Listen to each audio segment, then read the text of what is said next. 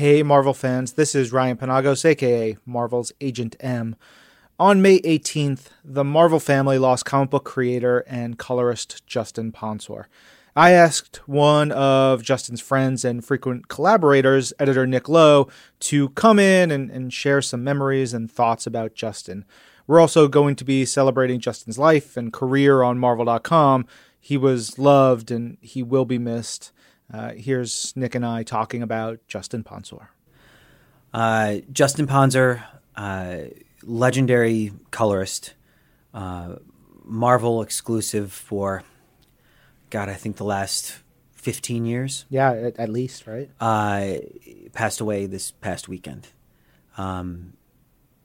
It hit us really hard. He'd been sick for some time and been fighting cancer.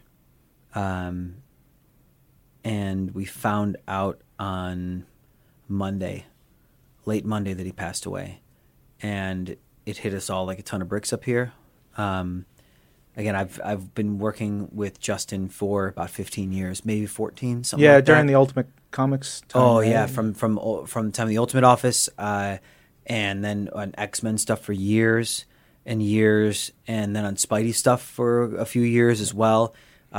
All kinds of stuff. I was on Twitter the other day. The day after we found out, I meant to spend about 10 minutes, maybe 20 minutes, going through and like picking out my favorite stuff that Justin colored for me, and it literally took me 3 hours to go through my old files and because his body of work was so huge up here from. I think one of the first things he colored for Marvel up here was Phoenix End Song, that he and Greg Land first came to from CrossGen. I just read that again this past week, and it is gorgeous. It's an amazing book, and the texture that he brings to that book on the coloring is phenomenal. Well, he was, again, and I hope I don't upset other colorists. I don't think I will, because I'm sure they'd agree. He was the best in the business. There's no one who understood light better, who understood color theory, who understood setting a scene, who understood setting tones for each separate scene in a book, for separating geographic space in one room, for setting character mood, and all these things. He could color any style that you threw at him, whether it was super realistic or completely completely cartoony. He could color anything and anyone, and he made it look not realistic, but real and solid. And he always did his best, and it worked because he was the best in the business. And going through his body of work was incredible. I mean, and hearing stories now too, because he goes back to Wildstorm. Studios, coloring days. Our own John Nee was talking about, who is now our publisher here, who used to work at Wildstorm, talks about how Justin was working at a Toys R Us, and John helped recruited him because he liked him, because he went to this Toys R Us for some Wetworks action figures to check on how they were doing. Sure. And John has a funny story that I won't steal from him because it's really funny. But that's where he met Justin, and I think that's partially how he got into the whole Wildstorm family. But he colored Wildstorm with all kinds of incredible people. From there, he went to CrossGen, and it was when CrossGen went under that we basically swooped in and basically hired their whole staff, their whole artistic staff and writers. Justin was in the class that came over from there. It was Justin, it was Laura Martin, Maury Hollowell, Frank D'Armata. Then that's just skimming the surface. Sure. Christina Strain was down at CrossGen for a while.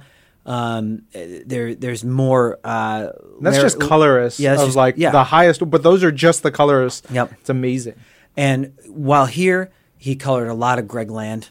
He colored a lot of Jim Chung from Young Avengers through Avengers Illuminati, through pretty much everything that Jimmy did here, with very rare exceptions. Justin colored. He colored a lot of Olivier Coipel's, especially in the last 5 or 6 years' work. He colored a lot of Terry Dodson, Adam Kubert, everyone. Yeah. Stuart Immonen, he colored him on Ultimate Spider-Man and some of his Avengers run.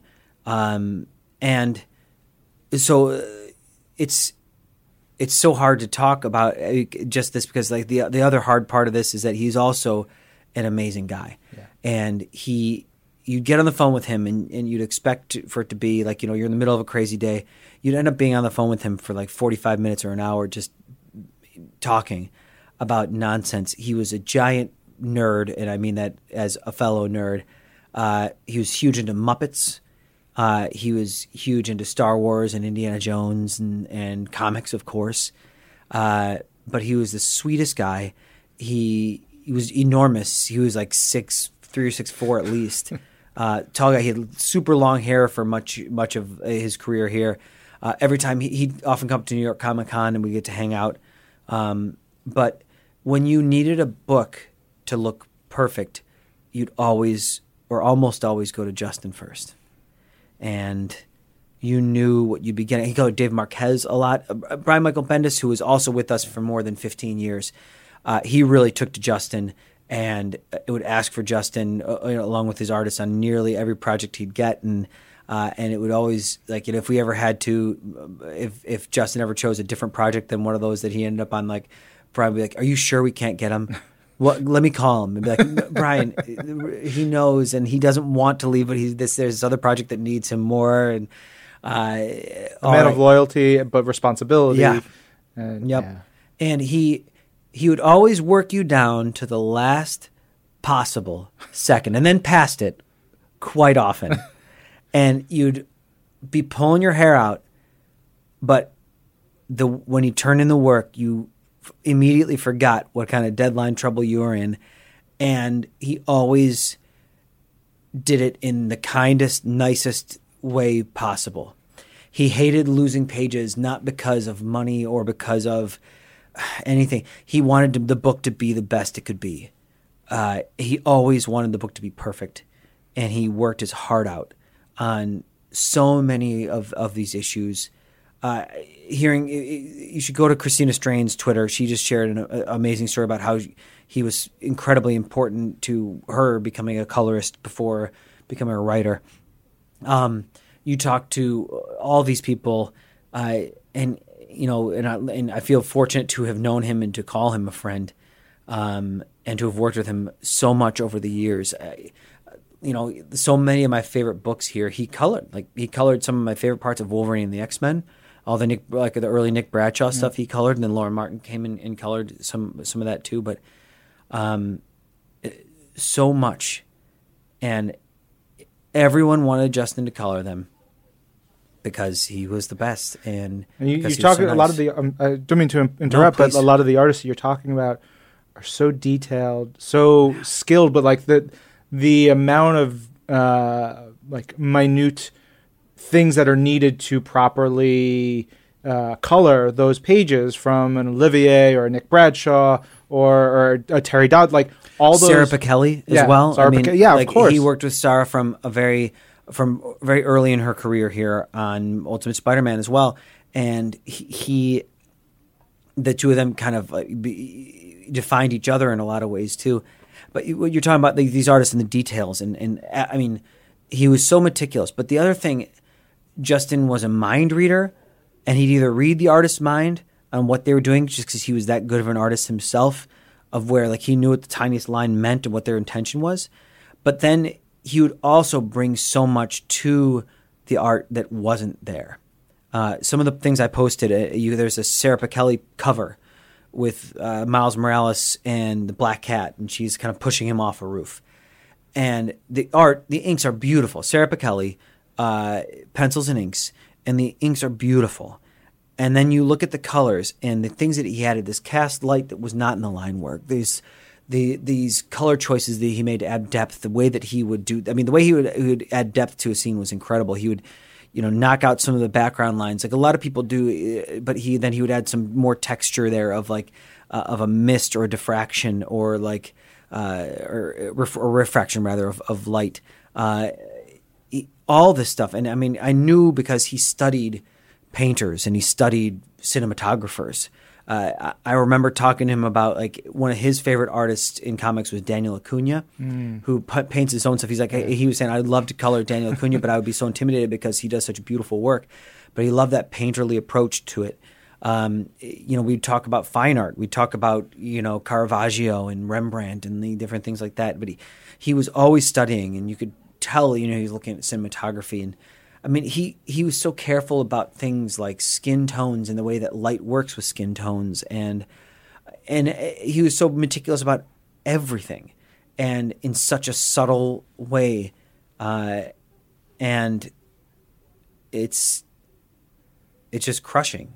Yeah, of course it's a loss to the industry for we won't have his work anymore. But I've just watched my friends here. I didn't know Justin very well, but you and I know Ricky and Jen Grunwald and people I love and CB. Like I know everybody's emotionally fraught over this. And our heart goes out to his family, his wife and his family, and all they're going through. They've all been fighting with him against cancer for kind of like 2 years, but especially in the last 4 or 5 months, it's gotten really intense.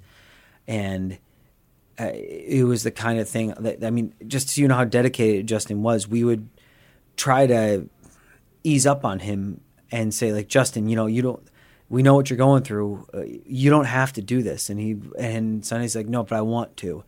And I want to, like, if I don't have something to do, I'm going to go crazy. Yeah. And there were some times where he posted a picture of him working from his hospital bed. And I remember, telling like, Justin, you don't have to do this. We'll get someone, we'll delay it, or we'll get someone else to come in and help out. But he wanted to do it. And he loved the work so much. He loved it so much. He was so proud of Miles Morales.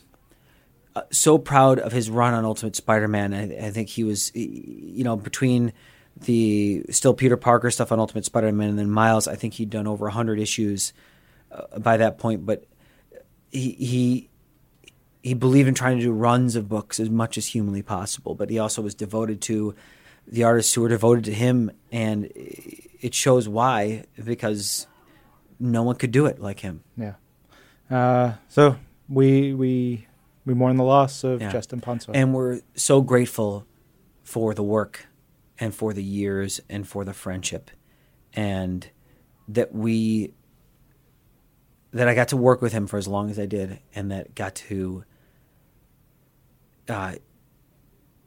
help him in whatever little way I could get his vision out there, but that we could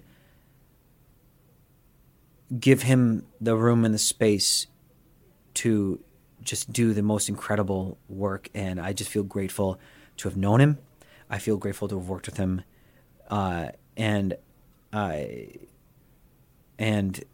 it's just, I don't know. It's so hard to know how to move, how to deal with this sort of thing. But all we can try to do is remember his spirit and his joy of life, and try to live up to his standards, and take whatever lessons we can from his joie de vivre, his verve, and his genius. Well said. Thanks, Nick. Thank you, Ryan.